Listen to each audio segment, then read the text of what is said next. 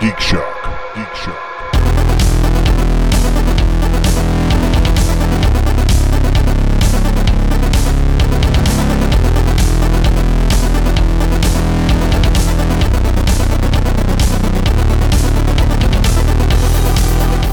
Yeah, the not being able to go anywhere or do anything. Yeah, a lot of curbside pickup. This is not the time for Tinder or Grindr, whatever you're into. Yeah, really. I had a fun Tinder discussion the other night. Yeah. It was so perfect picture. You still have the app on your phone? Oh yeah. Yeah. Every now and then I get a somebody liked you, and then I'll click on the notification, and it's like, to find out who liked you, get the premium. Yep. And I'm like, you bastards. So it's like, there are 25 people who liked you. Find out who they are. Just remember- pay us. It's like, oh, that's just lovely. I remember I was on an online dating service that did that for a while too. It's like somebody has sent you a like. Oh, okay. And then it's like, click here to respond. Okay.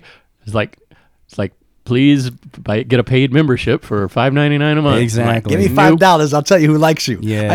You could play that in high school back in the day. Yeah. No, right? It's just, oh man, no. So On a side note, though, don't anybody use eHarmony. No? Period. eHarmony is No. the goddamn worst Why are they so worst? because it's expensive. It Okay. really adds up. Are you paying per like? No, like the way that you have to go through their process in order to, quote, meet people that you're supposed to be paired up with, which I also question the way that their algorithm pairs up people because, I remember when I was on there, I was like looking at the person's personality profile. I'm like, this doesn't seem like somebody I would be matched up with, but I'll give it a shot. I never got one date out of it. Like, it's like they have like this they have this like 5-step process before they'll actually allow you to contact the person directly Sure. and then set up like an actual date. I understand. There's got to be some Which, walls to keep the creepers down. But then, I would get to like step 4 out of 5, and then all of a sudden the person would just stop communicating. And it's like, dude. okay, so I've spent all this time and effort for what? Nothing? I didn't even get to step 4. So I got a conversation, right? Okay, I'm about to stop you. Hold on that conversation. Oh, shit. Welcome to Geek Shack number 533. I'm Master Torgo. 80s Jeff. Tinder K. That's close enough to Tender K that I kind of dig it. Yeah. Hey, we're here to talk Week in Geek, but first I want to hear this Tinder thing. Ashley. Ashley. I'll say her name because God knows there are probably 1,000 fake. of them on there. But It's a fake. now, once again, keep in mind that my profile picture is the snarky Kirsten pic that I often have on my Facebook. Yeah, I you love know? snarky Kirsten pick. Yeah. So I get this, and she's a babe. I swiped right because one of her pictures, she had tiger stripe camo yoga pants on. Tiger stripe. Winner, And I don't mean tiger stripe like, orange with black stripes. I mean like Vietnam War era tiger stripe. Oh, gotcha. Oh, yeah. I love that Because camo. I was picturing the other thing. No. I was too, to be fair. So I swiped right because I was just like, that is cool. And I got a response, right? It's like, hey, handsome, how are you doing today? And I'm like, hey, beautiful. I love tiger stripe camo. That one pic made me swipe right. LOL, I guess. Yes, it's really nice to meet you on here. It is great to meet you here, too. There are so many fakes. Ugh. Yep. Oh, I'm so tired of hearing that. Uh-oh. Did I already screw up? LOL, not really. Okay, I'm missing who's Okay. who in this point. Oh, really? Yeah. I'm not differentiating well? Okay. Give me a high Just pitch. say me okay. when the line is you. Give me a Me. high pitch for Tiger Stripe. Me. Uh-oh. Did I already screw up? LOL, not really. I have talked to 7 men on here, and they all say the same thing. I think the site isn't meant for me. Oh, what are you looking for? Anyone in particular? I'm here because I've heard all sorts of things, wanted to check it out. I come and go. I not dated from here yet. How long have you been on here? Months? Weeks? Months. Lots of likes from girls looking for a, quote, a wealthy friend or, quote, special relationship, LOL. I think my profile pic makes me look rich. That, by the way, is what I meant by fakes. Oh, okay. What do you do for a living? Actor/writer. A lot of work is dried up because of the lockdown. How about you? End of conversation. That was about 5 days ago. Actor/writer. Boom. You said actor writer, or she said I it? did. Oh, okay. She was like, "What do you do?" And I'm like, "I'm an actor/writer. A lot of work's dried up in the past, And that was it. That's it. That's it. Not looking for an actor writer. She wants that special relationship with a wealthy friend. So Because anytime you say actor/writer in LA, it means bartender, waiter. Yeah, exactly. So she's probably thinking along those lines. she's probably thinking along the lines of broke ass motherfucker Well, who's not going to pay my rent. Maybe. So, but it was funny because it was like, yep, there you go, Tinder once again. Absolutely. So I find it hilarious. At this point, I'm like, I don't even know if I'll ever get rid of it because every couple of months something comes up to make me laugh. No. Oh, So a you're source of on it entertainment. just for the entertainment value. Yeah. Well, Okay. so long as I'm not paying. Right. I mean, I wouldn't mind some other entertainment value from it, but that apparently is not going to happen. So, Well, before we go into what we did geeky this week, I want to remind people, if you weren't on the Shock Monkeys layer, that there is a GoFundMe for Gaming Mills. Memorial. Thank you. So that is still available. So if you can contribute, please do so. Of course, we understand this is super tight times. So if you can help, please do. I'm going to reshare that on the Shock Monkeys layer. And the Geek Shock Book Club, the discussions have opened up for Sex Criminals, Volume 1, One Weird Trick by Matt Fraction. Oh, yeah. So, gentlemen, what geeky things you do this week? Lots of YouTube. Nothing wrong with lots of YouTube, especially these days. That's all right. Yeah, I got over my food rabbit hole, and this week I was watching a lot of aviation videos and lots of half as interesting videos. It's a little quick bites, like 5-6 minute videos about some interesting topic that's pretty well researched. Like, this island has the smallest population in the world, and why, and when a new island is formed, who gets to claim it, etc. wow. Just a lot of little interesting topics like that. Watched a couple of movies. Nothing really to write home about that one. Nothing really jumped out at you? Yeah, I mean, I have a few that I've recorded and haven't watched yet because it just the times that they were on, or I'd catch it like half hour into it, and I'm like, oh, I want to watch this from the beginning, so I'd record it like at a time that, like, while I was asleep or whatever. So, and I also keep forgetting that I have movies on demand, not only on the streaming services, but through my cable service. Oh, yes. Yeah. Are you considering doing like a new release rental? I don't know. The $20. It's funny. Like the ones that I want to see aren't out yet, so Right. I would have to say it's going to depend on what that is. What, you don't want to rent Bloodshot? Nope. I would consider renting Onward. Yeah. I've heard enough about that. It's on Disney Plus already. Is it free now? If you have Disney Plus, yes. Oh, okay. So then never mind. yeah, I got access to I meant to mention that last week and I totally forgot. Yeah, Onward is on Disney Plus. I haven't been there actually in a while. I should go there and see what they got up. They have a few things like they dropped. I remember a few weeks ago we talked about they dropped Frozen 2 right into that. After it had only been in the theaters for like a month or so, and I remember on one of the geeky things we did, I had just seen Onward in the theater, and now it's on Disney Plus. So if you have not checked that out yet, I highly recommend it.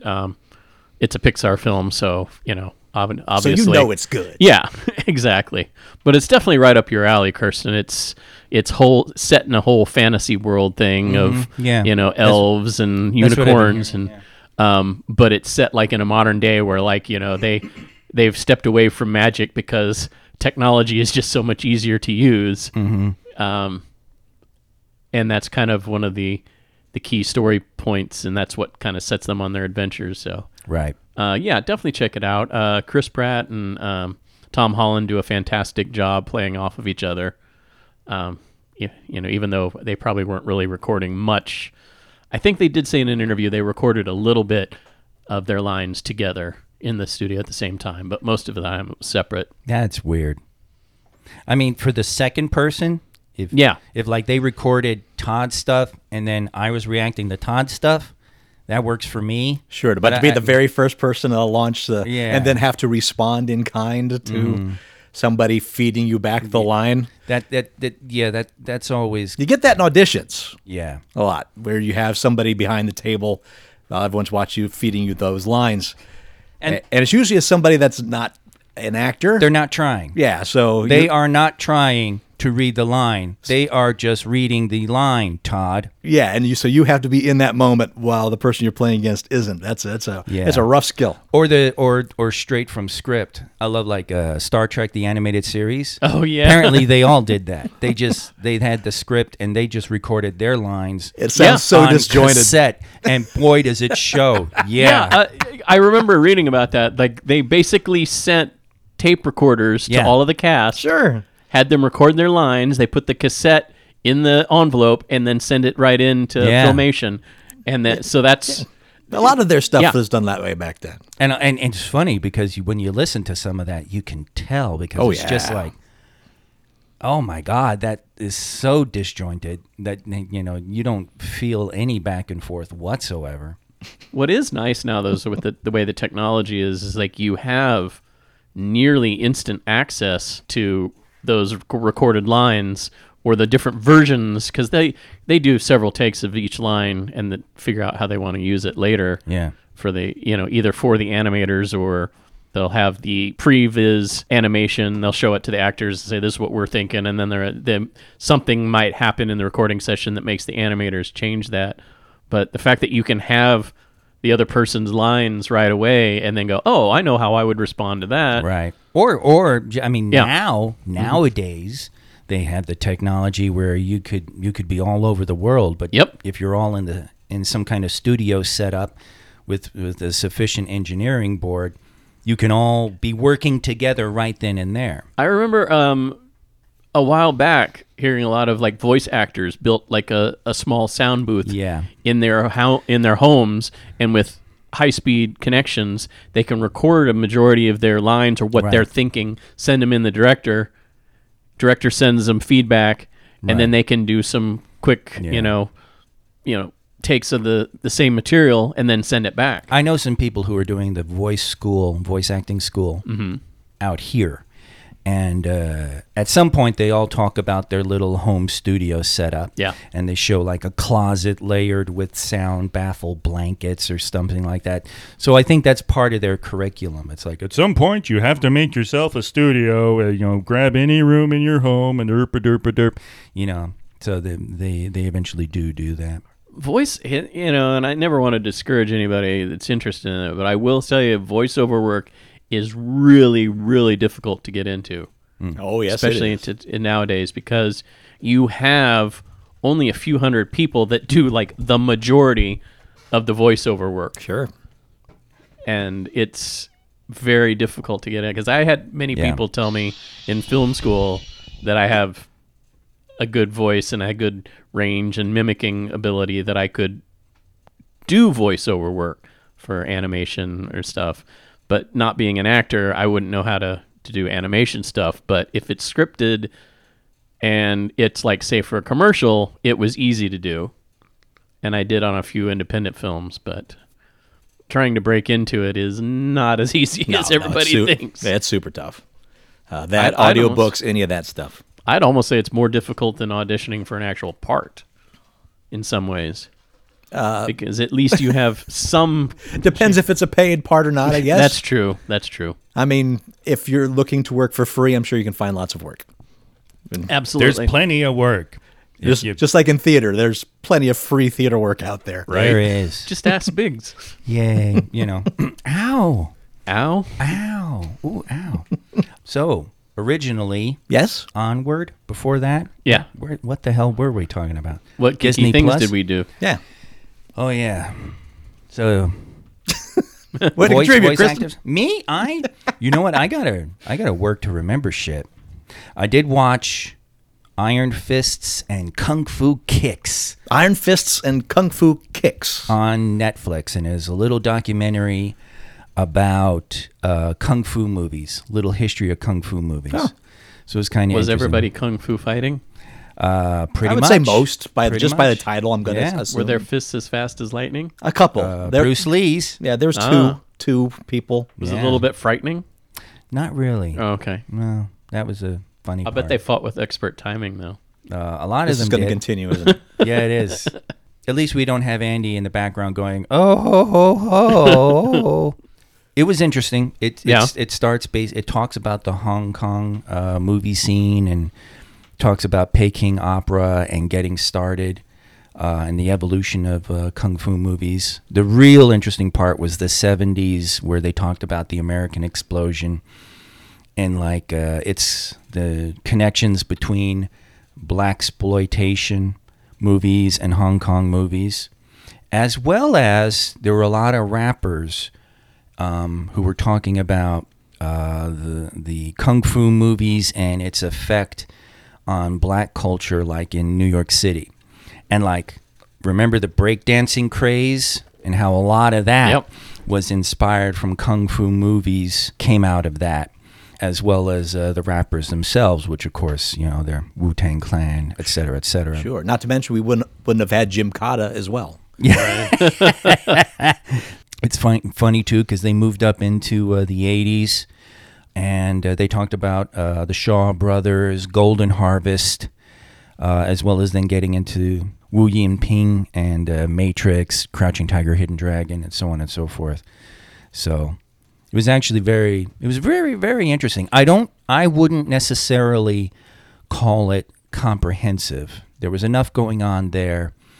I mean, I know enough to know that there were things that they didn't really cover, but there were definitely things that I didn't fully know about, like the whole black culture influence, being influenced by kung fu movies. And then they talk about how culture is now going back and influencing in the other direction. There's a Ugandan kung fu fight director who's doing like YouTube vids, really low budget kung fu stuff in Uganda, and they were talking about the appeal of kung fu movies to poor people, marginalized people, stuff like that, which actually had a real interesting take to it. There's this one white guy who is like,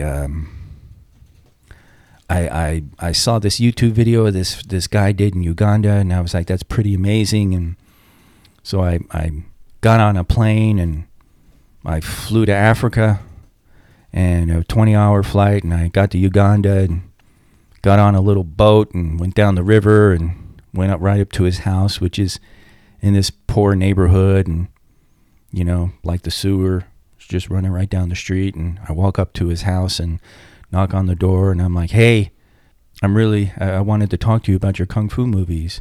And you know, he was typically Ugandan, because he's just like, okay. And now, and this white guy just sitting here, and this interview is like, and now I'm a kung fu star in Uganda. And he just started working with him, and he works with him producing the movies and stuff like that. And they're, you know, they're super. They were showing them, and yeah, they're like super low budget. Sure. But they were saying that was one of the appeals of doing them, because if you're not doing the wire work and all the fancy stuff, you could do low budget. As long as you got the skills. As long as you got the skills and you got your people trained, yeah, learning kung fu and stuff. So the whole I know kung fu. yeah. Oh, they talked about Matrix. They talked about it a lot. So, but it was very interesting. You know, going back to what you were saying about dance being influenced by kung fu and martial arts, I find that interesting because, like, today, when you're casting for like a TV show or a movie that's going to have martial arts in it, a lot of times the casting directors are looking for the leads and the stunt people to have a dance background, because Yeah. apparently it's so much easier to teach somebody with a dance background how to do martial arts for the screen or stage than it is to teach somebody that has grown up with martial arts all their life, because they're trained to make contact. They're actually trained to fight, whereas Right. you can teach somebody with a dance background essentially how to fake it. And one of the first kung fu And I thought that stars was they amazing. talked about was Cheng Pepe, who was talking about being a ballet dancer. Yeah, ballet is a huge one that they look Yeah, for. Zhang Ji is also ballet, and I think Michelle Yeoh was That also wouldn't surprise me. was a dancer as well. So Graceful movements, man. yeah. Because you want it to be convincing, but you don't necessarily need to be able to do all of those insane moves. You only have Right. to look like you can Yeah, kick exactly. someone's ass. And Exactly. they would talk about the evolution of styles, how they first treated it like almost the Shaw Brothers. In fact, Hong Kong itself, the kung fu movies came out of like musicals. Hong Kong musicals, romances, movies like that were very big. It was really weird because the comment, I don't know how substantial it is, was that way back, movies were for households. It's a very male-driven society, but it was for households. And the early kung fu movies that came out of like musicals and stuff had female stars because they didn't want their women in the audience getting all hot and bothered by manly men. And that sort of came in later, as they started evolving the movies. And all of that came out of the family like musicals and stuff like that, as well as Peking opera. So it was really interesting then tracing the evolution. The Beijing Peking opera is really crazy. If anybody has not ever taken the chance to learn about the history of that, because it's not like the opera we think about. Right. Like we're talking, the classic Italian or the opera, etc. It's very different. It's very physical. It's very almost in your face, as far as like the costumes are crazy elaborate. There's not there's singing, but there's not a lot of singing. A lot of times it's a lot of music and, like you were saying, Right. dance moves And very, very physical and athletic. Yes, I mean, exactly. Jackie Chan, as a child, grew up in the Peking opera, and Yeah. he was talking. The way he talked about it, sounded like a Shaolin story, because it was literally like you do the move wrong, and whoosh, the rod comes across your back. So it, but it was actually very, very interesting. So. Definitely recommend Iron Fists and Kung Fu Kicks. Nice. Although I do, when I did the Keanu Reeves line, it always makes me think of that SNL Jeopardy. He dings in and goes, Keanu Reeves, I know Kung Fu. For the last time, no, you don't. Because it's true. I've been watching some Lego Masters. You got into that. Oh, huh? my It's goodness. fantastic. If you don't know what Lego Masters is, it's a elimination reality game show, a lot like a lot of your cooking shows out there, Chopped, MasterChef, that same kind of thing, except instead of building a dish, you're building things out of Lego. And boy, that is some impressive skill in that show as far as Lego building goes. I meant to start recording that just to check it out, because I watched The Masked Singer, which is the lead-in to that show. Just I kept forgetting to go back and watch It's the prior worthwhile. episodes. Yeah. It's worthwhile. Will Arnett Will Arnett, is hosting the show. Lego Batman. But yeah, super entertaining throughout. I mean, it's the exact same style. So if you're put off by reality game show style, Lego might not be enough to win you over. Yeah, sometimes the quote-unquote staged drama can be a little much, but I'm always fascinated with the things that they can come up with if they're given here's an idea of something to make, now go do it. Sure, but there are moments of absolute heartbreak when you're watching these things, because they're given, but depending what they're having them do like 10 to 16 hours to build what they've ever asked of them, and then move their piece over to join all the others, because it's all individual pieces are creating one large piece, and something in there wasn't built sturdily enough and breaks on the way on transport, and it's absolutely heartrending to watch when that happens. but it's worthwhile for all the builds. And the Star Wars episode particularly, if you just want to check one out, it's worthwhile just to see the Star Wars That's one. the one I especially had meant to record, and I failed miserably. I mean, it's on demand, but I got to watch the goddamn commercials. Also been playing a lot of Terraforming Mars. Oh, yeah? Terraforming Mars is a board game that I've been kind of scurrying around the edges of actually getting the physical board game for a while now, but they made a digital version, and it was on sale on Steam a couple weeks back. And so I finally turned that out, and that's a fantastic board game. It has a fantastic solo component, but a great multiplayer component. It is a European-style engine builder. If you're not familiar with that board game mechanic, there is a central board, but you are kind of playing your own game in front of you, and everybody else is playing their own game, trying to min-max resources to be the one that gets the most victory points on the center board. That's kind of the way a lot of European games are, whereas American board games are very in-your-face and very competitive up front, elimination, that sort of thing. European board games, for the most part, tend to be you are playing a sub-board game adjunct in front of you, and everybody has their own version of it, and either cards or dice or varying meeples. When I'm saying engine, you're basically at cards that do plus this resource minus this resource, literally building an engine of cards and dice rolls. Oh, okay. Although this game doesn't have any dice. But the digital version that is out there is excellent. I've gotten to the point of almost addiction with it. Crazy. Whether it's playing the multiplayer version, which you can do against AI if you'd rather, or the solo play mode, which I have not won yet. And I keep trying it. It's just plain fun. And of course, the whole idea is that you are a corporation trying to terraform Mars the most so that you have a stronger stake in the planet when it's all done. And Nice. yeah, a lot of fun. A lot of fun that. And Uh-oh. Barry invited me onto his Minecraft server this week. Uh-oh. He does not know what he did, does he? Oh, it's fine. It is Yeah? absolutely fine. Oh? Here's the issue. It's a Here's the- giant penis. Here's the issue. Now, again, no one out there is making penises except for Paul. Okay. That's Paul's thing. All right. I am not going to put a penis on the server. And he warned me up front. He threw that at me, too, with the penis thing. I'm like, he's like, I have nephews that are playing on this server. I'm like, that's not me. That's Paul. I'm the person that will create a chicken cloning engine way up in the sky that you can't see that slowly pours chickens over your base. Sure. I remember when you did that. You showed me, and I'm like, it's so far up in the sky, you would never find it. It's like so tiny, like you would literally have to fly all the way up into the atmosphere.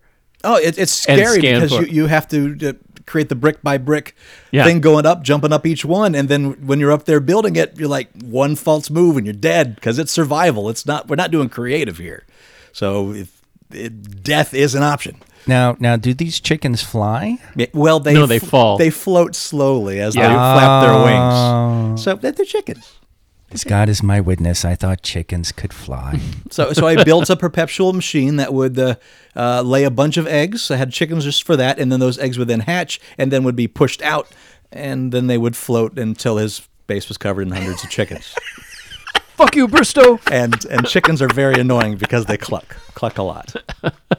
Although I will say he gave the first salvo. I was hoping he wouldn't find me. So I went from spawn and I went way out, but no, he's goddamn administrator, so he can give He can himself find godlike you. powers and like transport to player. So he can find me anytime he wants. It sucks. My, how the tables have turned. Yeah, really. I never abused that shit. I earned my shit. But no. Barry's gonna. So he covered my entire little starting area, which it's very humble. I just built a little cave into a mountain, just trying to build up things because I earned my shit, Barry. And no, he just pops in there and then just starts placing signs. Just has the word butts all over it. And I'm not talking like 5 or 6. I'm talking 20, 30 signs in my base, outside of my base, and he's labeled things like I had a away from keyboard fishing machine that I built. you're bearing the lead here. So what you're saying is all your base are belong to butts. Pretty much. Yeah.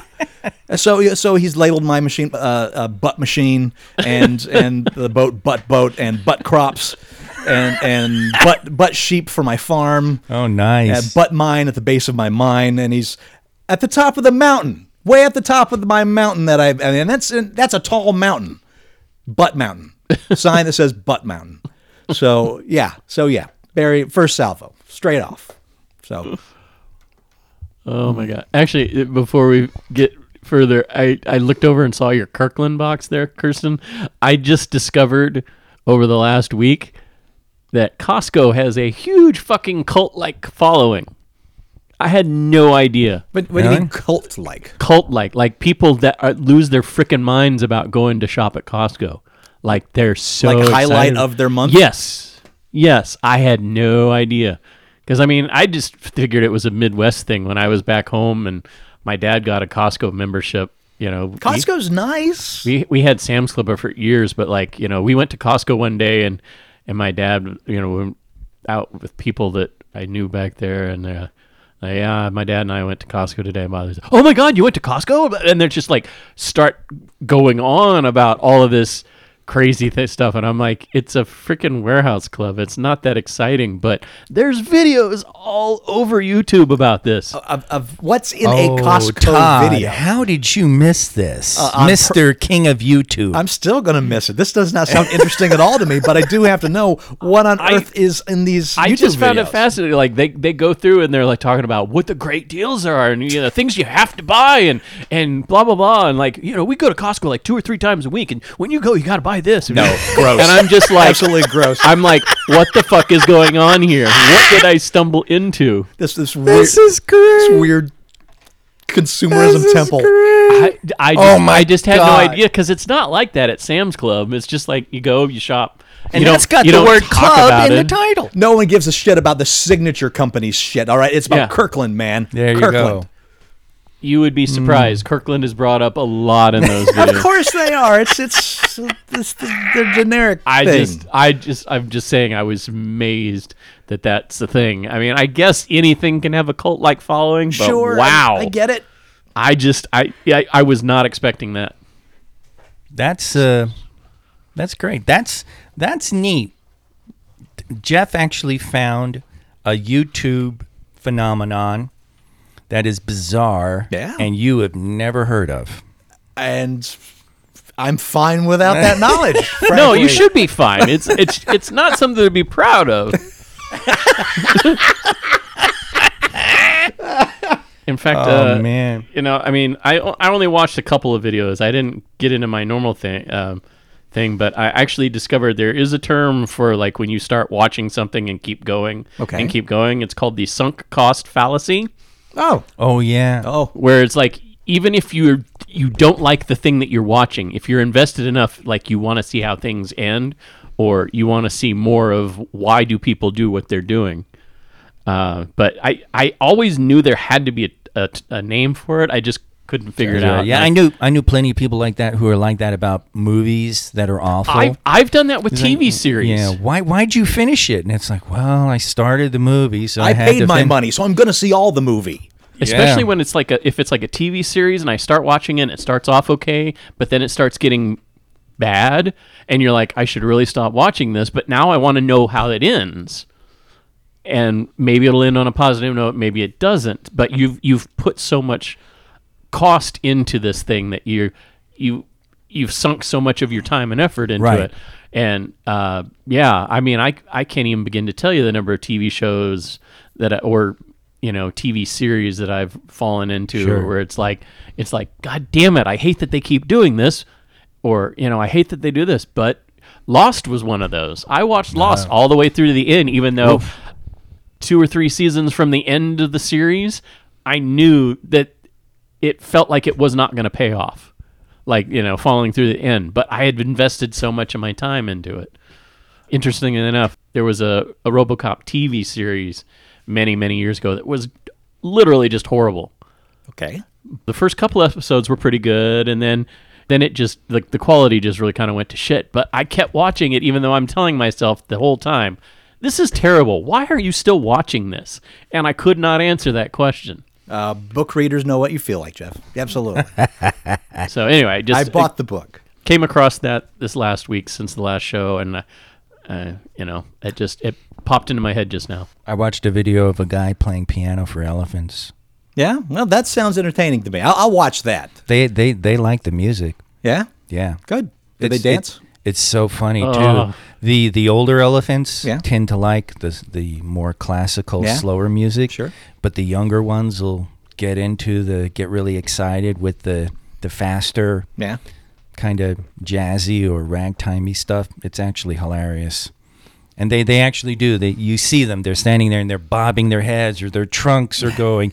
They'll literally be looking at the guy over his shoulder while he's playing, and one of them actually will start bam, bam on the keyboard with its Oh. trunk, because it's like, yeah, this is the shit. Yeah, what you're doing, I want a part of Oh, this. it's fucking hilarious. They actually like the music. Why'd you have to talk about piano videos, Kirsten? That's another rabbit hole I went down. I love Wow. I What'd I love do? watching people play piano. Jeff, just Jeff is watching it all. Sure.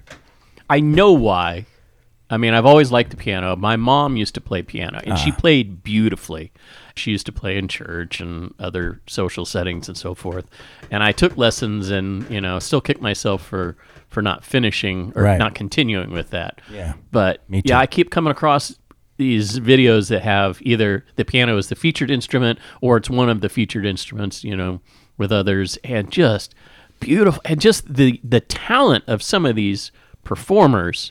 You're watching their fingers just glide across the keyboard, and you're like, how can somebody play that many notes that quickly? Practice. Even with practice. Because, I mean, More practice. Yeah, more I was in practice. orchestra. How do you I get watched to my mom Carnegie play. Hall? Oh yeah, I watch. I will cruise around looking for people playing Hungarian Rhapsody, any Rachmaninoff. There's this one really cool. His name, I think it's Sergei Lugansky. He's a Russian pianist. I say pianist. I'm not going to say pianist. God, I hate that. Pianist and flautist. It's like, get over your fucking self. But he plays music. Oh shit, I can't remember the. It's a very fast, short Rachmaninoff, like musical minor. Oh fuck, I've totally forgotten the title. But it's fast and furious. It's one of the hardest piano pieces to play, and he bangs it out, and it is smooth and just amazingly powerful. So stuff like that. Or like I'll look for people playing Clair de Lune, because I always like to see how they do the trill, where they're doing basically the water. I call it the water riff. It's the ripple of the keys that sounds like water flowing. It's always cool to find someone who really, like Van Cliburn, great pianist from the mid-20th century. He was incredibly smooth doing that. Or I'll look for Art Tatum and Ragtime. Here's one you'll appreciate, Todd. I got to see a couple of videos of Jim Steinman playing piano. Amazing writer for Meatloaf and Celine Dion, which is another interesting thing. Him playing songs, like clips of songs that Celine Dion performed, but that he'd originally written for Meatloaf. Sure. That is awesome. And it's like, well, I originally wrote it for, Meat, but, Celine performed it, and then eventually later on he did perform it, in live and concert stuff. But it's like you're just looking at the different vocal styles between these two artists, and you're That's like, hilarious. You can always but you can always tell you a can Steinman tell a Steinman song. Yeah, You know a Steinman song, you hear it. Total Eclipse of the Heart, yeah. Air Supply, Making Love Out of Nothing at all Meatloaf songs. Because that's his style, it's Meatloaf songs. That's Meatloaf funny. songs are its own style, and that's Jim Steinman. And that's really funny too, because when you think about Meatloaf, you the publicity really doesn't go there, but then you start you dig into the music and you're like, oh, okay. I think the one that sticks out for me is the Celine performance of "It's All Coming Back to Me Now." Yeah. Is the one that you remember, and then you hear the Meatloaf I'm not even gonna say cover, but his version of it. Sure. And it's the same goddamn song, it's the same piano and everything, but the vocal styles are so different. It's almost like a completely different song Yeah. altogether. Sure. But it's the the same same. because it's Yeah. it's a Steinman song. It's Steinman, and the piano is just amazing. And, Anyway, and before I mention Rush, Yeah. let's once again point out we're going deep into music, and Andy isn't here. maybe we do it because Andy's I not know, here, well, you know, just to get he- it stuck in his craw. He's not here to derail our hard rockin' Sure. talk with this delightful Jonathan Colton or this absolutely adorable Paul and Storm. Oh yes, yes. You know, so Oh, you know who else is a really, really good piano? Well, not so much piano, but really good musician. I am. It's me. I'm so. I tell you what, it's one of my favorite things to do. Is on my tuba, of course. Is Flight of the Bumblebee. Flight of the Bumblebee Oh on my the God. tuba is one of the most beautiful things you've ever heard. that has got to be on YouTube somewhere. I'm gonna look that up. Yeah, really. Too bad. We've been Spotified because that would be a great closer for us. Oh God, musical moment. That was it. Rachmaninoff's musical moment. yes.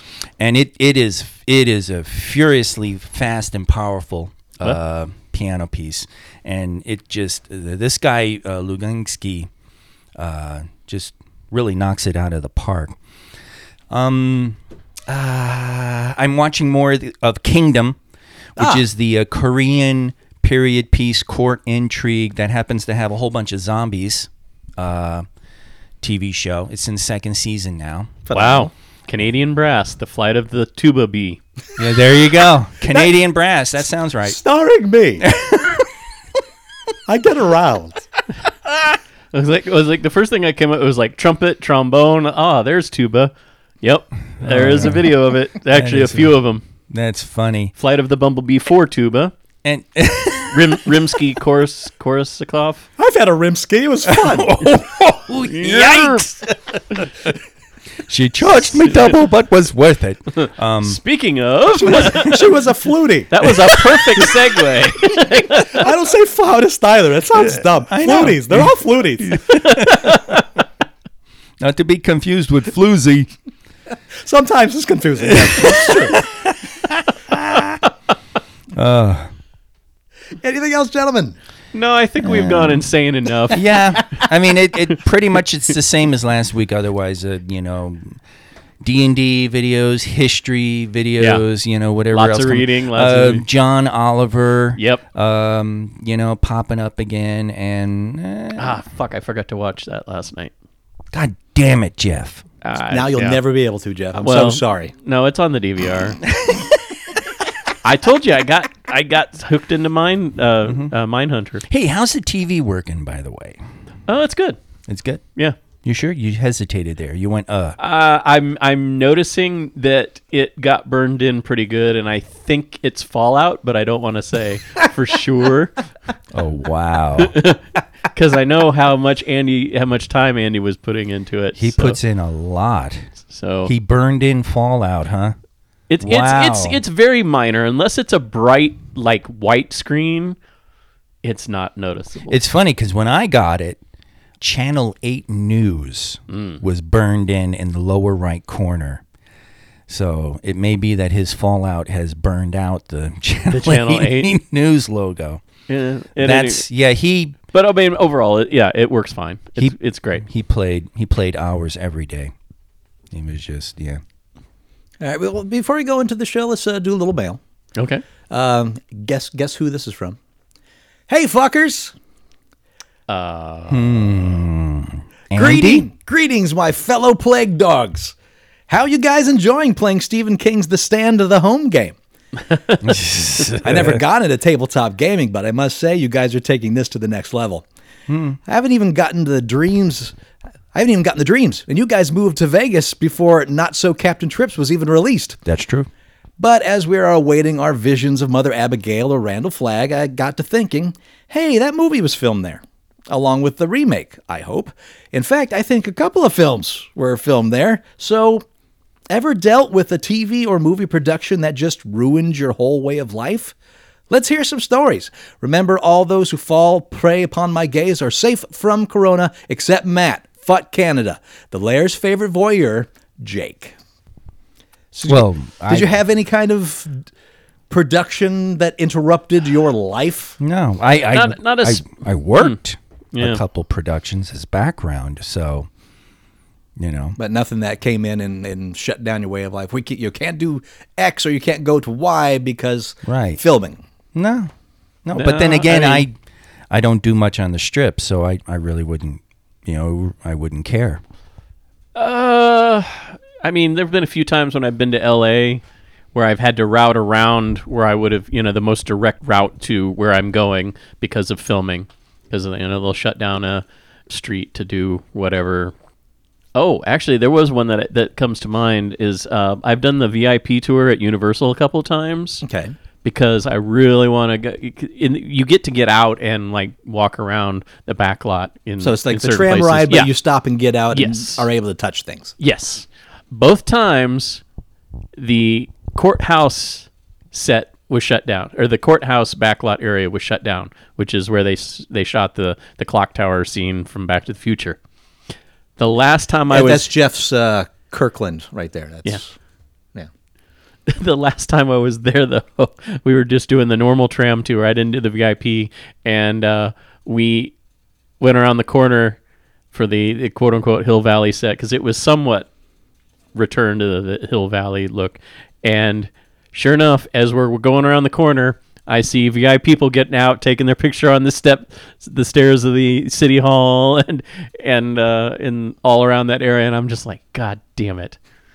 If I'd have done the VIP today, I could have done that. That's funny. Now I want to make a movie in LA. Every movie I ever make, I want to have one scene on that set. And I want people to be taking pictures and wandering around. Just so you can send them to me to make me just so you can go through the tour and you can see people wandering around taking pictures, and you're like, oh shit, it's open. And it's like, no sir, sorry, they're filming something. And you're like, oh. So, by the way, guys, let me interject real quick. We got a mild admonishment here on Oh, well. I'll take your just desserts, gentlemen. What you got? Well, this is on the 5-person podcast text thread where we discuss, are we doing the podcast? That's you, me, Jeff, Andy, and Matt. Yes. And where I send out the call times to everybody, what time we're meeting. Although for the past few weeks, you've been sending it out on the 4-person text thread, which I created so that we wouldn't get bogged down by Andy's hysterical observations whenever we talked about doing the show. So this is really kind of directed to me. Oh, okay. But Andy texts, hey, is there a podcast this week? Am I out of the message loop? I texted back, we're doing it. Yes to both questions. And the answer he gives is, cool. I know all I can really do from out here is tell you all to break a leg. But I still love being on the loop. Aww. Sure, I'm not going to dinner. Well, I guess nobody is. But I'd love to hear about it. Aw, that's sweet and kind of... So I don't know if we want to tell him about the Rolling Smoke barbecue dinner we had. You just did. Jeff bought us all barbecue dinner. Jeff bought us barbecue dinner. Yeah, we just mentioned that too. Yeah, hey, Jeff brought us all. He's like, anybody's going to be here, I'm bringing the best barbecue in town. He stopped by a homeless person, asked him to cough all over it. Yeah. And we're all set. That's the secret spicing. Yeah, very spicy. Boy, that sausage was spicy. Oh, it's so good. It's funny. I was eating that, and it was just like, man.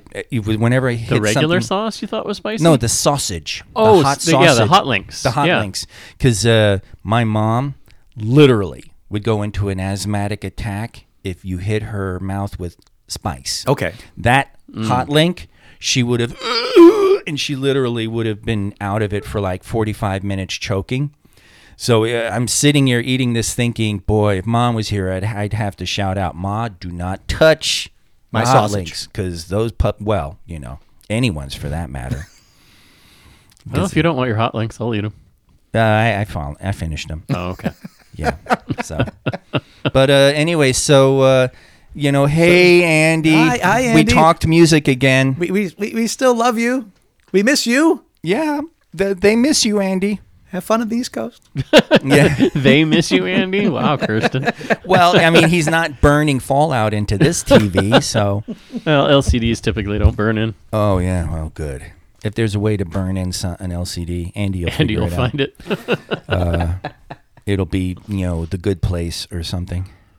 I don't know if it's exactly what it's actually not at all what Jake was talking about, but I do hate in TV shows and movies where they'll have like an aerial view of a city and they'll put the city's name up, and it's clearly not that city.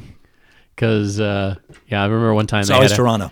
yeah, but they had like it was like an aerial view of what I think was supposed to be Kansas City, and it was not at all Kansas City. I was like, yeah, that's not downtown Kansas City. Well, what was that cop show that's set out here again? CSI? Yeah. Yeah. CSI? Oh God, that was one of the worst offenders. And they would they'd show a John Hughesian 2-story house with a green lawn, a white picket fence, and say Las Vegas, Nevada. And I'm like, you don't even have to be from Vegas to know that isn't Vegas. What the fuck is that all about? My favorite is when they would like cherry pick street names. It's like, oh, it's at the corner of this street and that street, and I'm like, those streets run parallel to each It's other. at the corner of Flamingo and Sahara. Because I swear to God, they said something like it's the corner of Durango and Jones, and I'm like, those two roads run parallel to each other. And my favorite one was Not if you've taken enough acid. in one of the later seasons where they were talking about they were tracing somebody's phone, and I'm like, it's all the way off of 215 and like Durango. And they're like, well, there's nothing out there, and I'm like, there's a lot of shit right out there. Wow, when was that made? I remember but when I there mean, was nothing out there. Well, yeah, but maybe that was the way it was when Zucker was out here attending UNLV. Yeah, really. But at that particular time, there was like a strip mall and like several businesses. This is the longest. It's funny because this is the longest I've been anywhere in my life.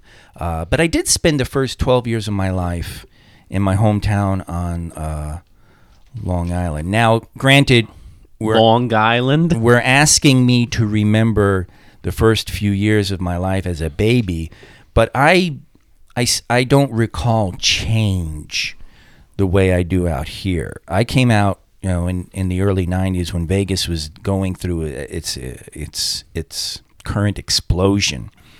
And the change is just absolutely amazing. Oh, yeah. Well, that's You that's know. kind of the way it is with a lot of longer established cities. They don't really change much. There's Yeah.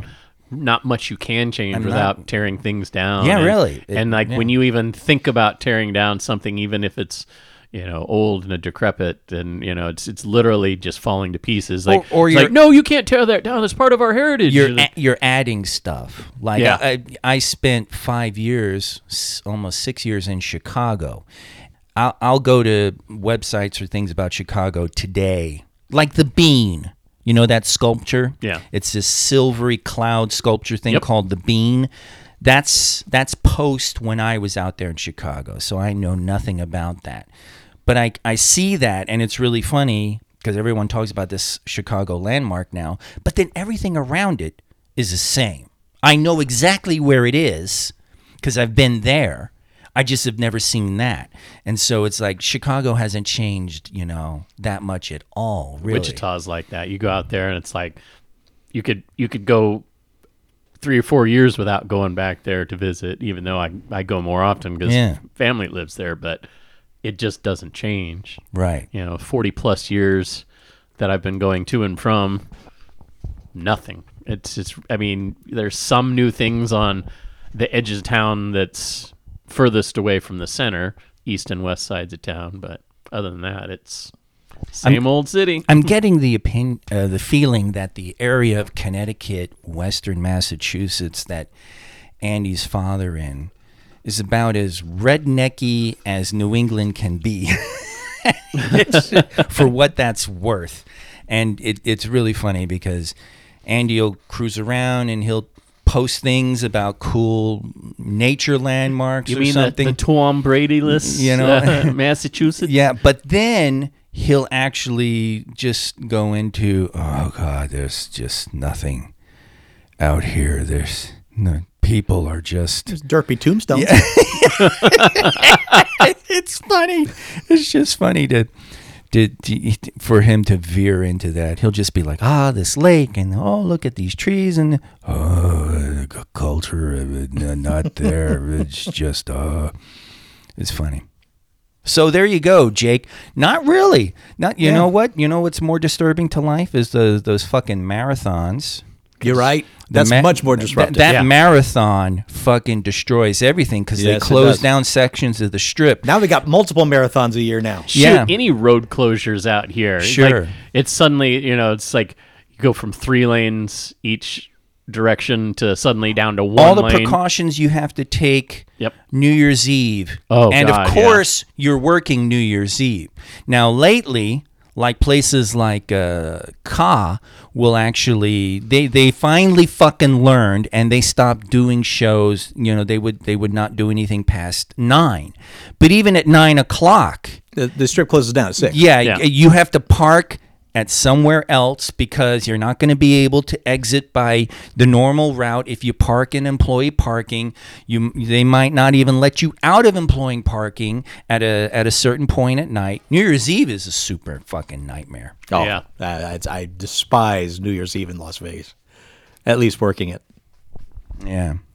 So Yeah, otherwise, I worked background on like bigger things would be like City Slickers 2. Ah, yes. Which was funny. It was a Siegfried and Roy show that we spent two nights, nearly 20 hours of filming, and they didn't use jack shit, which was hilarious. That's the life of extra work. Yeah, really. There's a lot of stuff that gets shot out here that Yeah. doesn't make it to the screen. I know, right? And how much money do they pay? Because they pay the show Yeah. to do their show. They pay them for their time. It's probably lost revenue because the show can't actually be in performance. So they may pay out that. They pay the stars, and all that stuff, in addition to pay extras to be the audience. And then you get virtually nothing. And it blows my mind because you're right. It happens often. A friend that I've lost touch with was in Ocean's 11, and they were shooting at the Bellagio. George Clooney and Brad Pitt stop in front of the slot machine that she's sitting at. They're having dialogue in front of her while she's playing the slots, and I remember her describing that to me. And then when I watched the film, it's them walking by, but they keep going, so it's a completely different shot Right. than what she had described. So yeah, lots of stuff like that happens. I did a thing in casino where I was a waiter at a restaurant that Sharon Stone, and I actually like served her table and everything like that. Nada ixnay bupkis. Lisa that we used to work with at Trek, she was in an episode of Stargate Atlantis. And I remember she said that she spent several hours there, and they did a lot of filming in this suite at Planet Hollywood. And then the actual episode hits, and you only see her for like a split second. Yeah. So I thought that was kind of an interesting. It's amazing. side You think there's going to be a whole lot of shit going on. Oh, yeah. My favorite was this Kung Fu straight. Back in those days, we called it straight to cable. Yeah. And it was this guy Kung Fu thing, and he was starting up and was audience at a strip club. And so I watched this girl with triple D's strip for about 5 hours. That's probably about as exciting as it got. Did you bring a book? Yeah, for the in-between takes. If you watch the scene, you'll see the guy with the book in the background reading while everyone else is going. "Ah!" All right, everybody, take 30 while we change the camera setup. Yeah. How about some news you don't give a shit about? I'll bet I do. Oh wait, sorry, I'm supposed to go. It does help with my audio find, absolutely. Oh boy. News you don't give a shit about, the Electronic Entertainment Expo will not happen this year. What? This comes from a statement by the ESA, which confirmed that no online event would replace the canceled industry convention in June. E3 has been running yearly since 1995. Quote, given the disruption brought by the COVID-19 pandemic, we will not be presenting an online E3 2020 event in June, the statement reads. Instead, we'll be working with exhibitors to promote and showcase individual company announcements, including on www.e3expo.com in the upcoming months. We look forward to bringing our industry and community together in 2021 for a reimagined E3 that will highlight new offerings and thrill our audiences, unquote. Woohoo! In past years, E3 was an industry-only convention aimed at media and insiders, but in 2017, it opened up to the general public. So I'm kind of surprised that... I, of course, didn't expect E3 to go through, but I expected there to be an online component to it. Something. I mean, you could do... I mean, I know like Microsoft, Sony have all of their own shows separate from E3, which majority of which you could do online, and they probably will, but that's kind of disappointing that you have a lot of these smaller vendors or smaller publishers that have stuff they really need to promote. Sure. And they're not going to be able to. That's it. It's I forget who it was, Nerdist, Geek Tyrant, or something like that. Posted April. This is the first month in decades that there are absolutely no conventions happening. Yeah, anywhere. That's crazy. Yeah. News you don't give a shit about, the 2001 Nicole Kidman starring Alejandro Amenabar helmed hit The Others. That was a mouthful. I had a lot of adjectives in it too, leading up to the mouthful. That says I was practicing. I was doing my mouth exercises for that one. The Others has a remake in the works.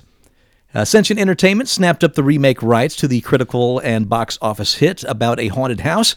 It will be a modern remake of the film. The original was set in 1945. Quote, I am honored to be able to work on my favorite horror film of all time, The Others, and to bring this reimagining to the big screen for new audiences, said producer Renee Tapp.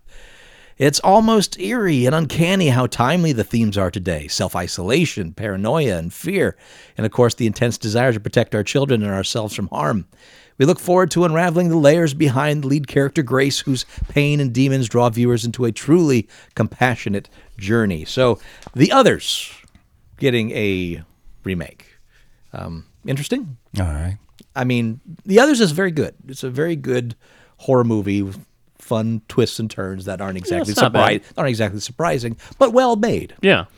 I'm not sure there's who's out there clamoring for a remake, Right. for The Others, because it is one of those films that does what it does really well. The atmosphere's right, the acting is there. It's good. I mean, go for it. See what you can improve upon. Maybe a modern setting is okay. Sure. Part of what makes it so interesting is that it's a period piece. There's just so many movies that are getting remakes that it's like, why would you want to mess with that? I mean, if it was a complete flop, but the idea may have been sound, I can kind of get that. Well, it's not even that. But they take really good, well-made, successful films and then remake them. Well, that's the answer, Jeff. It's a successful film. The success can be repeated by people who recognize it. Yeah, you can't explain remakes creatively. Yeah, no one is going to remake Buckaroo Banzai because it didn't do well. Yeah. So, but that's the weird thing about The Others is because it wasn't a box office smash. It did fine. Well, it has its audience and its fans, but I don't think it's a name that is going to bring people out to watch it. I mean, RoboCop didn't do well. Yeah. And that's a big name. Right. But that's the reason it was remade because RoboCop. Everyone loves RoboCop. Let's make a new RoboCop. But who's doing that for The Others? I mean, good luck. I wonder how inexpensive to make. I wonder how many of these are like vanity projects. You're literally talking about people in Hollywood who have got access or contacts to enough money for them to actually just go ahead and remake something because they love it and would like to do their own version of it. And there really isn't much to, Yeah. I mean, I will say there are certain movies from the late 80s and the 90s, and I'll say most of the 90s, that are so much a product of their time that they're not a timeless film and could be easily remade. Sure. Yeah, they might have been a really good film at that time, but then you go try to watch them today and you look back and you're like, this has not aged well. Yeah, of course. So those I don't have as much of an issue with, but the others just doesn't seem like that was... We're also at that age where it's Yeah, it like could be. a movie made in 2000 is getting remade, and we're like, why do that now? That's so soon. So soon. You know, Yeah. and it's like, no, it didn't. That's like a remake in 1980 when we were kids from a 1960s movie, and for Yeah. us, that's totally fucking new. So we're just getting old. That's all it is. Well, I mean, News you're getting too old to hear about. I do feel like time moves a lot faster now that I'm in my 40s and soon to be late 40s than it did when I was in my 20s and Oh, 30s. sure. And I'm sure it just keeps getting faster It probably the older does. you get, right? It's just whizzing right along. That's Remember what that? That's what the old people say. Remember that when you just got out of school and you were like, now what? And that I got a whole summer to fill. yeah. A whole 3 months. This is just gonna Because it did feel like it took me forever to get to age 21, but then everything after that, I mean, Sure. like my entire 30s, I don't remember much of because it flew by so quickly. Yeah, It's about responsibilities and freedom, man. I Your guess. responsibilities take up the time, and the freedom takes up the rest of it. yeah, You don't have either one as a kid. yeah, it's true. Let's do some Weekend Geek.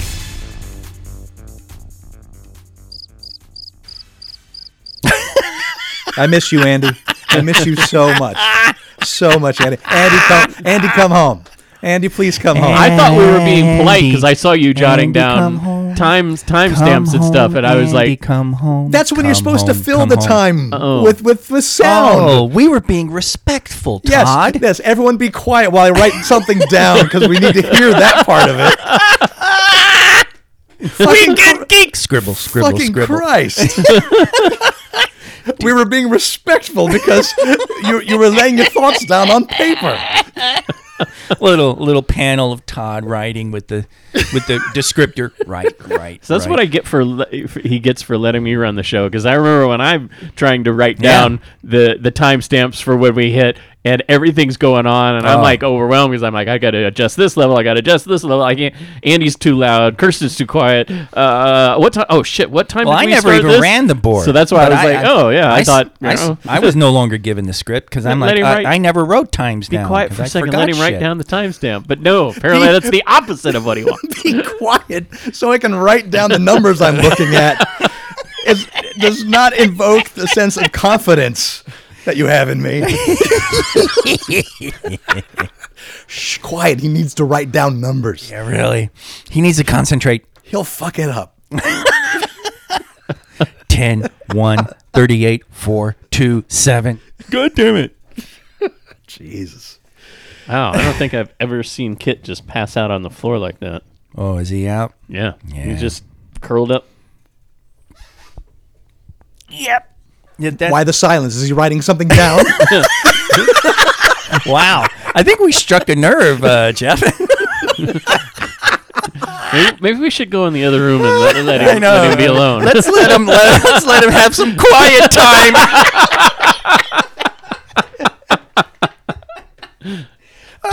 Torgo's Quiet Time, brought to you by Geek Shock.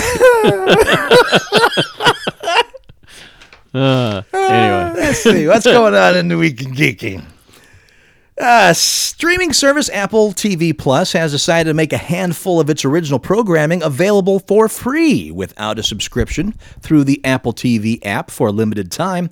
This offering includes a few genre options: M. Night Shyamalan's twisty horror Servant and spacefaring alt history For All Mankind. These shows have welcomed critical acclaim, both of which are already working on future seasons as well. These shows are available for free to watch right now. So if you can get the Apple Plus app or whatever. Android. I assume it's not just on Apple. I assume you can get it on Android.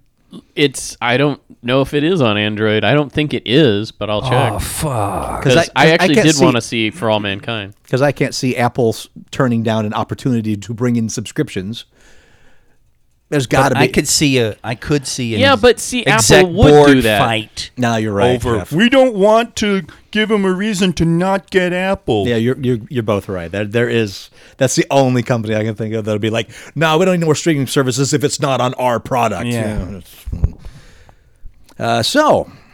AMC has ordered 2 8-episode seasons of Pantheon, an hour-long animated drama series based on the sci-fi stories of Ken Liu. Liu's short tales of the future and are said to focus on, quote, uploaded intelligence and human consciousness uploaded into the cloud, unquote. The visual aesthetic of the project is characterized as a fresh take on graphic realism done in traditional 2D way using modern tools, whatever that means. Season 1 will focus on Maddie, a bullied teen who is contacted by her late father David, whose mind is now in the cloud. David's resurgence as an uploaded intelligence signals the start of a, quote, global conspiracy that threatens to trigger a new world war, unquote. Pantheon is an entertaining and evocative series about personal relationships and what happens to them when the boundary of life is removed from the human condition, said AMC Network's president Sarah Bartlett in a statement. And we're looking to push other boundaries as well, too, in making an animated drama that aims to be every bit as moving, immersive, and visceral as any premium live-action scripted series, unquote.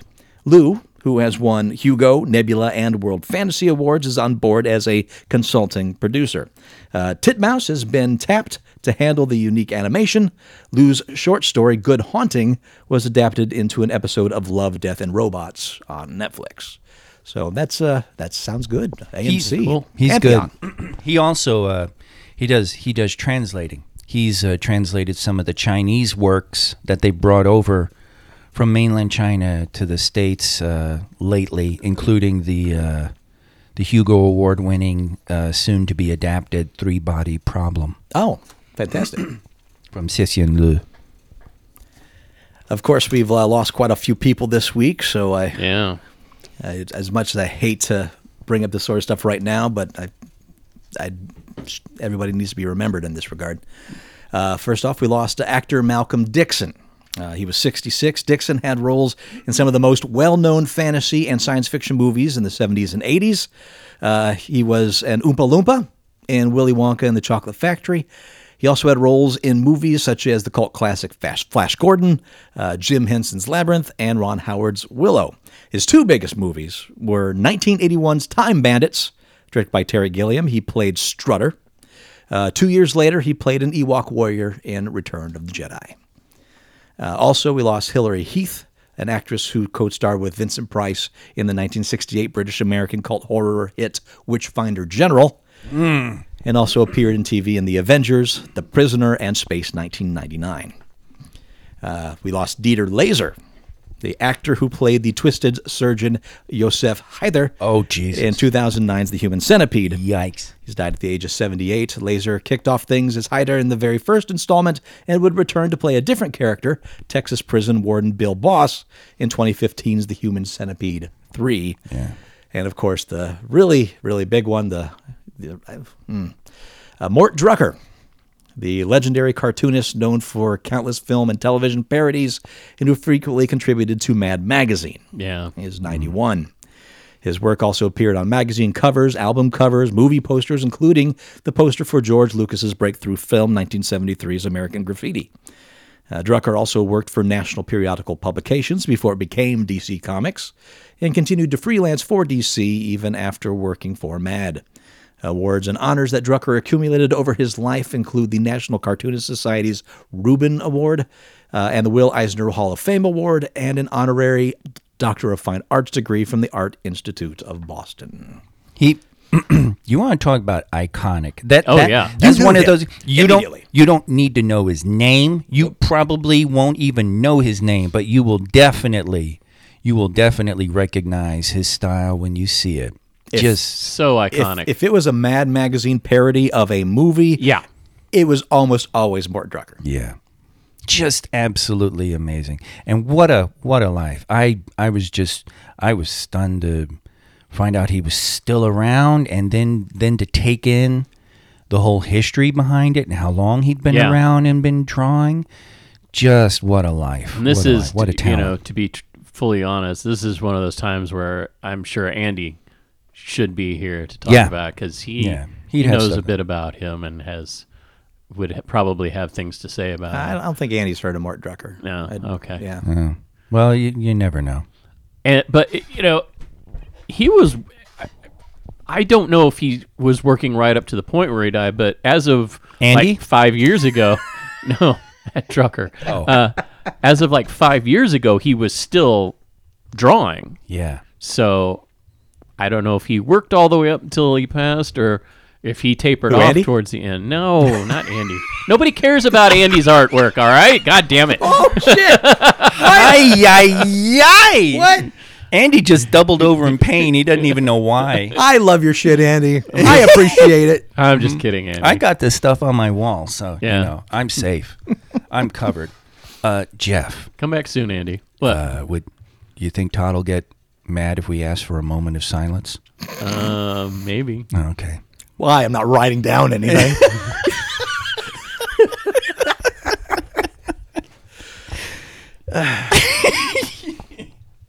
Yeah. Rebellion and Penguin Random House have teamed up for a series of audiobook adaptations based on Britain's 2000 AD comics. The deal involves audiobook versions of 5 2000 AD graphic novels. Each will feature multi-voice narration, sound design, and original music to bring the stories to life, says the press release. Rebellion is the UK's leading comic book publisher and home to Hugo and Nebula Award-winning fiction from our Solaris and Abaddon imprints. And such were delighted to partner with Penguin's forward-looking audio team, said Ben Smith, Rebellion's head of film, TV, and publishing. Their appetite to bring both our fiction and our landmark graphic novels to the audiobook market is extremely exciting, and we can't wait for the public to listen to the incredible stories in the works. So at 2000 AD, isn't that the home of Judge Dredd, if I remember? Yeah, I'm like audio books of comics. So these aren't like the record read-alongs that we would get, like of Marvel, Right. Oh, yeah. you put on the record and you're reading the comic as it's going. So I don't think that's what this is. I think this is more in the line of audio dramas translated to. Okay. They've done plenty of those. In fact, there's some podcasts like on Stitcher has Marvel audio Really? dramas. Yeah. Wow. You'd know if you listen to the Geek Shock. I always loved when you had the I never. the books that were a version of the movie and had the little Yeah. vinyl record that went with it, but the voice cast was completely different Oh, than boy. the people in the movie, and you're like, Darth Vader sounds a little weird, Right. or that's not Luke. Yeah. I actually had the one where they took it from the movie. Oh yeah, that one. So it was kind of weird because it's just like a 20-minute version of the movie with sound clips, and you're flipping through the pages, and on the one hand it's kind of cool, but on the other hand it's It's not the Reader's Digest version. the whole movie. Yeah. But at least you get that nice little bing, or it's probably a laser blast to know when to turn to page. Yep. The creative team behind The Night House is joining Spyglass Media's reboot of Hellraiser. Director David Bruckner, who did VHS and Southbound, will command a script from Ben Collins and Luke Piotrowski. Yeah. Based upon David S. Goyer's story, The Night House, about a woman stuck in a haunted house after her husband's death, recently premiered at Sundance. I'm glad to see movement on the Hellraiser reboot. Very, very. You haven't heard any movement on that in a while. yeah. So that's one that could definitely reboot. Glad to reboot. Happy to reboot Hellraiser. Please do. Anytime. Yeah. Yeah. Because it can. Because Why? Hellraiser shit the bed after 2. Yeah. Oh, okay. I see what we're saying. Hellraiser is ripe for a lot of great exploration. Okay. And the first 2 movies, especially that second movie, kind of fleshed out exploring that world a little bit. Written by David Ayers, friend of Clive Barker's. The third one is still watchable, and they're inventing new Cenobites just to invent new Cenobites. Maybe to sell toys at that point. What? Who What? knows? What? And 4 was the last one that went to the theaters, and barely, and that's the Alan Smithy film. Everyone divorced themselves from it. Whoa. But then all the ones from that, and I mean all of them, I think there might have been one that isn't, were other scripts that got turned into Hellraiser movies. That they slapped. Yeah, I remember that. They slapped some pinhead in it somewhere and said, it's a Hellraiser movie now. And that was never intended to be. So there's no world building happening. It's just we have an option, and if we don't make a Hellraiser movie, we'll lose it. So let's just put that on this police detective script. Mama always said life was like a box of chocolates. We have such sights to show you. Speaking of reboots, Jay and Silent Bob reboot is available on Amazon Prime Video. If you have a Prime membership, it's free. Oh, wonderful. Ooh. So It's free? yeah, Because, my Prime membership ain't getting me jack for free on Amazon Prime. oh yeah, You go Sure. on there and everything is like, oh, yeah, just log on to Amazon so you can rent this for $3.99. It's like, Yeah. motherfucker. But yeah, it's in the included with Prime category. So if you never got a chance to see it in great. the road show, or you didn't want to pay was it $20? For a while there, it was like $20 just to watch it on streaming. But yeah, it's now from the comfort of your own home. Yeah, but Okay. anyway, it's worth checking out if you like. you watched it? Yeah, I All saw right. I saw it back in end of February, I think. Oh, you paid $20 for it? No, I had a free movie rental with Google Play movies and video, and Jesus, how much does he and, do that he gets free rentals and shit? just every now and then they send me special offers, and I redeemed it and I watched that. Wow. But it's only good for like one viewing. Like once you've watched it, it's done. You know So- what? I bet you CBS All Access put out the word. Yeah. Jeff forgets. Ooh, I got to remember to cancel that now that you're talking about it. I used the free Picard offer, but it's gonna expire. There you go. That's it. He's on a list. It's like, this guy forgets. Send him free shit because he forgets. But yeah, I enjoyed it. If you like Jay and Silent Bob Strike Back, you'll like this. It's not exactly the same, because that was like one of the things that I was afraid of. It was going to be just the exact same movie over. It has new things to say and new things to do. That Even though it does start off like you're looking like, okay, it's just a rehash of all the same old right. stuff. I remember Jay and Silent Bob Strike Back. I love the movie. It was so funny though, because it's, for me, Smith's best movie is still Chasing Amy, but Strikes Back yeah. had enough. I'm a big fan of Dogma. Yeah. Mallrats, I think, for me, is my favorite Kevin Smith film. Uh-huh. Because I was probably what you would call a mall rat. I mean, my buddies and I used Sure. to hang out at the mall Sure. because we'd go to the arcade, we'd Right. Beat walk up little around. kids. Oh, I loved my summers in the U.S. when I was a teenager because, yeah, my friend, I got the whole mall culture in like 2 or 3 months. In the mall I used to go to, we had a movie theater in there, so we could go to the arcade. You Yeah. know, my mom would drop us off. We'd go, walk around, look at stuff, window shop. You'd be there forever. Yeah, you could spend an entire day there and not really do much, but play some video games and maybe go see a movie. But yeah, there was things. It was a thing to do. So, but yeah. Anyway. But Strikes Back, I just liked because the little bits and pieces in it and the absurdity of it. Well, the whole thing is absurd, and Yeah. and that's what makes it so entertaining. Is because the conceit is they even know, like all the people making the film, except for the Jay and Silent Bob characters, know that this whole thing is absurd, but they still go along Right. with it anyway. and and then like running into Carrie Fisher. Yes. Mark Hamill as cock knocker. George Carlin. Yes. When he came out as Cockknocker, I lost my shit. Why do they call you Cockknocker? Actually, that's a pretty funny story. Oh! He just punches him in the junk. That was awesome. Oh yeah. But yeah, there's a lot of just like the original. There's a lot of cameos in this too. Okay, and, cool. And most of them are pretty damn fun. Good. Okay. All right. All right. I'm so excited for this next news. Uh-oh. This is so good. Tom Doherty Associates, TDA, president and publisher Fritz Foy announced the creation of Nightfire, a new horror imprint that will join Tor, Forge, Tortine, and Starscape and Tor.com Publishing. Foy will be publisher, and TDA will add dedicated staff in editorial as well as supplemental staff.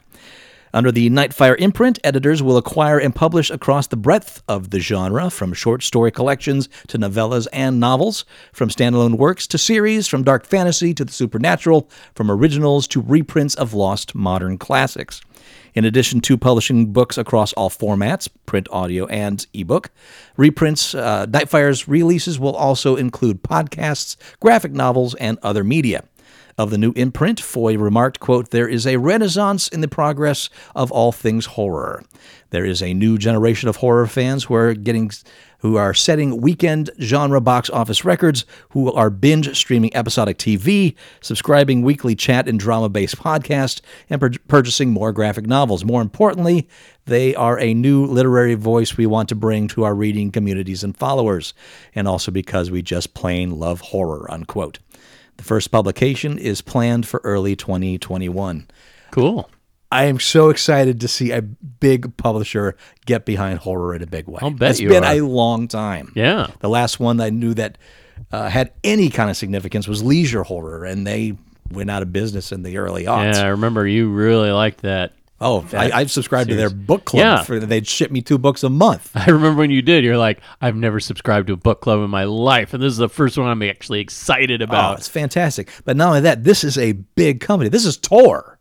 Yeah. Yeah, Forge. I mean, this is where you go for fantasy literature. Yes. So that kind of clout behind a horror imprint, I could not be more excited. Yeah. Because horror right now kind of exists in the small press Yeah. for the most part. That's interesting. So you would never think that. Yeah, You never think that, right? You go right to Stephen King, sure. or something like that, and you think, well, obviously somebody's big doing it, but yeah, it's not an imprint like you're saying here. Yeah. It's so weird, too, because, like, horror books are popular, but it's almost like the bigger publishers don't think they are. Sure. And So they don't want to take a chance right. on it. I mean, it's its own niche thing, but it's a solid niche. Because, I mean, it seems like the ones that I see as far as, like, the ones the major publishers are putting out all the time is, like, James Patterson books or Tom Clancy novels. I mean... Yeah, that will always outsell it without a doubt. So, like, those are the ones I see a lot of. Like, Of course, those because- 2 big names, but also books in that same vein. If you like Tom Clancy, you'll like blah, blah, blah. If you like James Patterson's blah, blah, blah, you should read this. Yeah, disposable action thrillers. Yeah, through. exactly. Political intrigue. Yeah. People love that genre, and it sells very, very well. Yeah. And so that's why most companies want to make those kind of things, because they sell. You want to sell things that sell well. They sell really well to old white people. Yes. That's true. That's really what it is. Yep. My stepfather does not miss a Patterson book. Every single Patterson book, as soon as it comes out, he loves Patterson like I used to love Leisure Horror. Because Patterson is multiple authors. What's his big character? Patterson's most famous character. No, I don't know. But they made like 2 movies based off the character, and I can't Probably. think of. What is Patterson? What is it? What's the genre? He writes a lot of mystery. No, not so much mystery, but more action thrillers and political thrillers. Okay. He has a bevy of authors that write under his name, and he signs his name to it. So that's why you get Alex so many. Cross. That's what I was trying to think of. That's why you get so many Patterson books. Like you get a new one Right, every month. right, okay. It's like very few can write that fast. That's interesting. Because Morgan Freeman played the character. Yes. In I know was it exactly who you're Kiss talking the about. Girls, right? I think was the name of the film. Yeah. Yeah. That So- makes okay. Those are fun genres, but yeah, they tend to be old white people genres, isn't it? Sort of like the techno thriller. I'm reading. I mentioned before. I'm reading Lee Child's first Jack Reacher novel, which it's funny because it's definitely a first novel. So I'm reading The Growing Pains, and I'm we'll see as time goes on if they put other novels of his on sale and I buy them. Because right now I still wince at the idea of paying $10 for a non-physical. I'll drop $9.99 for a paperback if I really want to read it. Sure. But a Kindle, it still makes me uncomfortable. And it's funny, I'll drop $10 in a night if I go on a spin and I'm picking up pulp anthologies or this guy's 4 novels in one book and shit like that. I'll do that. But for one book, I can't do it just yet. And this is my obligatory moment to remind everybody that if you do use an e-reader or electronic version to read, contact your local library because you can probably get those books for free. God, every time I talk about paying for electronic books, you get this smirk on your face. I mean, I don't mind. I'm going to have to do it at some point, Jeff, just so he can stop smirking. I'm like you. I don't mind buying them if it's like a sale for $2 or $3. But like when you start getting in that $10, $12 range, and it's kind of for me, it's irrational because like I think the fear is that they could yank it at any point. I don't from like my that. Kindle. I don't like even though they very rarely do that anymore. I know Right. that there was a big furor over it a while back because Yes. like a couple of titles got yanked, and then they found out it was at the request of the publisher, but That- still they don't do it And I as think often that's anymore. bullshit anyway. Yeah. Download Caliber ebook management. It's a fantastic software that allows you to put ebooks that you buy elsewhere onto your Kindle, for example, because there's a lot Right. of publishers out there that, especially small press, that sell the books themselves as digital downloads. And it's a very simple, easy to use way to get those books onto your Kindle or other e-reader. And there's also a way you can use that to strip digital right management for actual downloading of your own books, and you'll never lose them. Todd. You bought the book. It's yours. Todd. I'm not for piracy in any regard, especially when it comes to books. But if you I buy do it, not- you I should do- be able to keep it. Yes, Yeah. that is exactly I it. agree. No, I agree.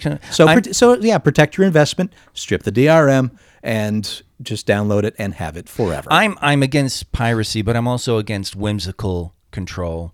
And like Yes. the idea of you can buy this from me, but you know what? If I get a burr up my ass, I'll take it away from you. Yeah. And I think that's terribly wrong. I'm also against piracy, but at the same time, in an unrelated kind of tangent, if your shit ain't out there, yes. don't complain about piracy. Yeah, there's no way for you to buy a book that's... Yeah, it's kind of shitty. Yeah, it's and because I know there are some people who will like say the Jerry Lewis clown Holocaust film, right? Ah, yes. He totally suppressed that, and it's sort of like if that had gotten out, and then he like went back to suppress it or something like that, I would be like, you know what, that's really fucking tough, dude. Come on. Yeah. Just and I would not get in a twist about piracy about that because it's like I'm against suppression Yes. as much as I am against about denying somebody their financial due. Absolutely. Just like I have no problem with abandonware. Games like from the 80s and 90s, Right, which right, you right. can't get anymore, that are not made anymore. There's no way of buying them anymore. They're not on GOG or Steam or any of these other downloadable things. And I don't see an issue that if nobody is using that IP or Especially, yes. Yeah. that's a game that it's almost a museum piece at this point. Right. I mean, if somebody makes that available, it's like, okay, I have the rights to it, and now it's available on GOG Balls or up whatever. and pay for it. Yeah, exactly. But if it's just abandoned, Yeah, that's an even better example Yeah. because that's kind of like even more than suppressed. That's the more prolific, bit of nonsense. Is it another text from Andy? Is he crying about something else now? Just saying he misses us. Oh. We miss you too, Andy. Yeah. Yes, Andy, we miss you. Jesus Christ. It's You're like Kit wanting to go out. It's interesting. This is not exactly the same thing. When I was in film school, for one of my classes, there was a book that my professor wanted us to use, but the publisher wasn't producing any new copies anymore, and it was next to impossible to find this book. So he got permission from the publisher to photocopy that book for the entire class. The caveat was we were supposed to turn in all those photocopies at the end of the course, and they were supposed to shred those copies. Now, our professor said, I'm going to tell you what you're supposed to do, whether you actually do it or not at the end of the course. If you like the material in this book, that's on you. So, some people did that. I had but a couple I courses. kept mine. Yeah, I had a couple courses. We got spiral bounds from Kinko's of books that were no longer being published, and the teacher just liked that particular book, and he's like, "I like teaching out of this book," and it sucks that there are no more editions of it. So he just fucking did it, and I don't know. Kinko's on an academic campus could be weird because sometimes they would give freshmen shit about copying an article out of a dictionary, which is fair use. But then they'll turn around and they'll produce 30 spiral bounds of an entire text for a professor, of course. Yeah, this book was great too because it had like a lot of interviews with actors. So, they're talking about projects that they were working on. So it was literally a piece of history. Yeah. And some of those interviews, I think, have kind of faded into obscurity. People don't know they're even out there anymore because this book isn't published anymore. Yeah, no, that, I've so got no stuff like sympathy that, there. I don't have any problem with, owning a copy because if I could go buy it, like you said, I would absolutely go buy this because there's pictures in this book that I would love to have full color or full page, either whether they're black and white or not. I can't tell because it's a photocopy. But there's some pictures in this book that I would love to have the originals of, or at least the original published version of. Anyway, that's my soapbox. Shaun of the Dead, Scott Pilgrim vs. the World, and World's End director Edgar Wright has signed on to helm Set My Heart to 5, a feature film based on the upcoming novel by the same name about a robot learning to love through the power of retro movies. That sounds like an Edgar Wright joint if I've ever heard one. Sure does. Wright will direct the script, written by novel author Simon Stevenson. The book is scheduled to be published later this year. The story, set in 2054, follows Jared, an android dentist who undergoes an emotional awakening after being struck by lightning, introduced to films from the 80s and the 90s. Short Circuit? Yeah, in fact, it makes a reference to it in the description. Jared then embarks on a quest across America's West Coast to meet the programmer that created him and convince humans that robots should be permitted to feel. Jared's also working on a screenplay he believes will change the world. Wright's next film, the horror thriller Late Night in Soho, is scheduled to hit theaters on September 25th. This next one, I went and delved into this one a little bit because I love the idea so much. And I have to say, yeah, not bad. It's fun and worth a shot if you have Borderlands 3. Borderlands Science is a new in-game initiative for Borderlands 3, which benefits actual scientists who are studying the makeup and effects of the human gut. Gearbox. Well, must be that time of the show. No, I think you said it right. Gearbox, At least as long as you're the CEO. Randy fucking Pitchford. guy. Gearbox is working with McGill University, the Microsetta Initiative, and Massively Multiplayer Online Science to support research into the microbes present in the human body. As I said, the gut. Quote, by mapping these microbes, Gearbox says, the hope is that scientists will be able to better understand these ecosystems, which may help guide future research into novel treatments and interventions for conditions like diabetes, depression, and more. You mean diabetes? Yes. Already available in-game, players can now access a new arcade terminal in Dr. Tannis's lab in Sanctuary. This terminal is home to a series of block puzzles. Think Tetris meets Match 3, which are based on DNA strands pulled from the aforementioned microbes. Our current understanding of these DNA strands is flawed due to errors caused by the quantity of data that needs analyzing. And by having players solve these block puzzles, The Borderlands Science Board is hoping to identify those errors. Quote, colored tiles representing different nucleotides appear on a grid. By nudging them up within their columns, you attempt to organize them into correct rows. Gearbox clarifies. It's not always possible to line up all the tiles correctly, but attempting these puzzles is helpful as you're identifying errors in real-world computer analysis. Unquote. Each puzzle has a target score that you'll need to reach in order to earn credit for solving it, but you can continue fiddling with the puzzles even after hitting their targets in order to contribute more gut data. By solving multiple puzzles, you earn currency, which you can spend on cosmetics for your Vault Hunter, as well as timed boosters that buff your stats, loot quality, and experience gains. So yeah, that was added to Borderlands. Cool. And so before the show, I went on and played it for a while, and I got to say, it was hard to leave. It's a little addictive little puzzle game. And especially, I mean, don't get me wrong, it's not complex, but it does involve some thinking to get those things right. But entertaining through and through. And they hired all the voice actors to reprise players that you're playing against, the characters within Borderlands. So it keeps that part of it entertaining as well. But once I started, I just kept playing because, one, it's fun, and two, it's kind of weird to know that you're doing help, computational help for this, and analytical help. So it feels good to play that game. Nice. So if you have Borderlands 3, definitely check it out. It's worthwhile, and it's for a worthwhile cause, apparently. So I love that kind of stuff. I remember there was one, I think it was Zoom or something like that, Zoom something, that had all these different things that you could help scientists with all their I remember data. you talking about that years ago. Yeah, the one I enjoyed doing was looking at pictures of ocean floor and identifying kinds of sea life on there that they were trying to study. So they could see which one had what kind of sea life and where it was settled. And you just do one picture after another. It's a little find and search. So it was fun.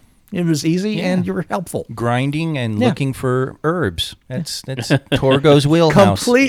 Completely. Pick them plants, people. My goodness. What's your plant to pick? Write to us. Comments at uglycouchshow.com. All the weeds in my backyard. Yeah, really. Until next week, I am Master Torgo. 80s Jeff. Tender K. And we'll talk to you next week, hopefully. That's right. And Andy will talk to you too. That's right. Andy I'm will sure. put in his 4 cents. Yes. Poor dear. He'll talk to you through us because he'll message us and say, why am I being left out again? Yeah, and it's really funny because you know what? He probably is even behind listening on podcasts. Probably isn't even current. Have you been picking up anything about comic books and comic book stores and everything like that since the Diamond announcement? Not a whole lot. Okay. I do know that there is a online component kind of monitoring what comic books are, what were supposed to be released each week, so that you can catch up, hopefully, when time comes around. But It's interesting because there's a huge amount of schadenfreude from the right-wing circuit who are just happy about woke comics and comic book stores and stuff failing because they're alienating the real fans with all their social justice stuff, and so this is all well deserved and good stuff. yeah, that's how the. I mean, if you're going to get political, might as well be at the end of the show. Yeah, right. So those who don't like it, sayonara. Yeah. Again, with this administration and this new conservatism, can't even really call it conservatism anymore. It's Trumpism. It's a whole new thing. Yeah, like actual conservatives don't even like these people. But with these people, cruelty is the point. Yeah. I don't like you, therefore I want bad things to happen to you. That is the whole political message I see from this group of people. That and the whole we represent everybody but you. You know, and it's sort of like talking to you directly, you know. So it's like I'm literally saying to you, Todd, I represent me and Jeff. I just don't represent you, and you know, you got to get used to that because that whole it's like the Star Wars true fan thing, right? Oh, they're alienating, they're offending fans. It's like I haven't gotten offended at shit, and everybody's running around talking about how fans are offended, and it's like it's the same. it's the same demographic age bracket of white boy Yeah. who's doing this bitching, where everyone else around them is enjoying themselves. And I was just, but they're constantly talking about Marvel DC because there's a lot of talk about Marvel and DC actually imploding, DC maybe looking at bankruptcy and stuff like Oh that. god, the one that I saw was that Marvel's going to buy DC. That- and I'm like, Wouldn't that be fucking interesting, though, if Yeah. that happened? Boy, would that be some fucking... all of a sudden, Amalgam Comics become canon. yeah. Oh, wow, man. Dark Claw gets his own series. Dark Claw, the animated series, But it's just crazy. Yeah. I mean, the whole thing is in flux right now. So, I see Ralph posting, and whatever he's posting about, he's not posting about failing. He's not posting about alternate reality is about to go or anything like that. So I truly salute him for his positivity and sticking with it, because I'm not even sure if he's doing curbside anymore. I think he's now mailing Oh, wow. people's stuff to them. I was going to say the last time I drove by that area, it didn't look like he was open at all. Yeah. Like not even doing curbside. Yeah, so, he was like, tell me from your pull bucks what you want sent to you. We'll arrange payment and I'll send it. I asked him about a Knights of the Dinner table that I was missing, and he's like, yeah, I got it here, Kirsten. It would cost $5 to mail to you, so I'll hold on to it. Don't worry about it, which was nice of him. But and he was just, it wasn't even like, come here and get it. I'll run it out to the curb. It was like, well, it's ridiculous for me to mail this, so just don't worry about it right now. So he's holding together somehow. But I was just curious, because it definitely is. I mean, the comic books were just holding on by a couple pubic hairs. I mean, they were just holding on barely, and.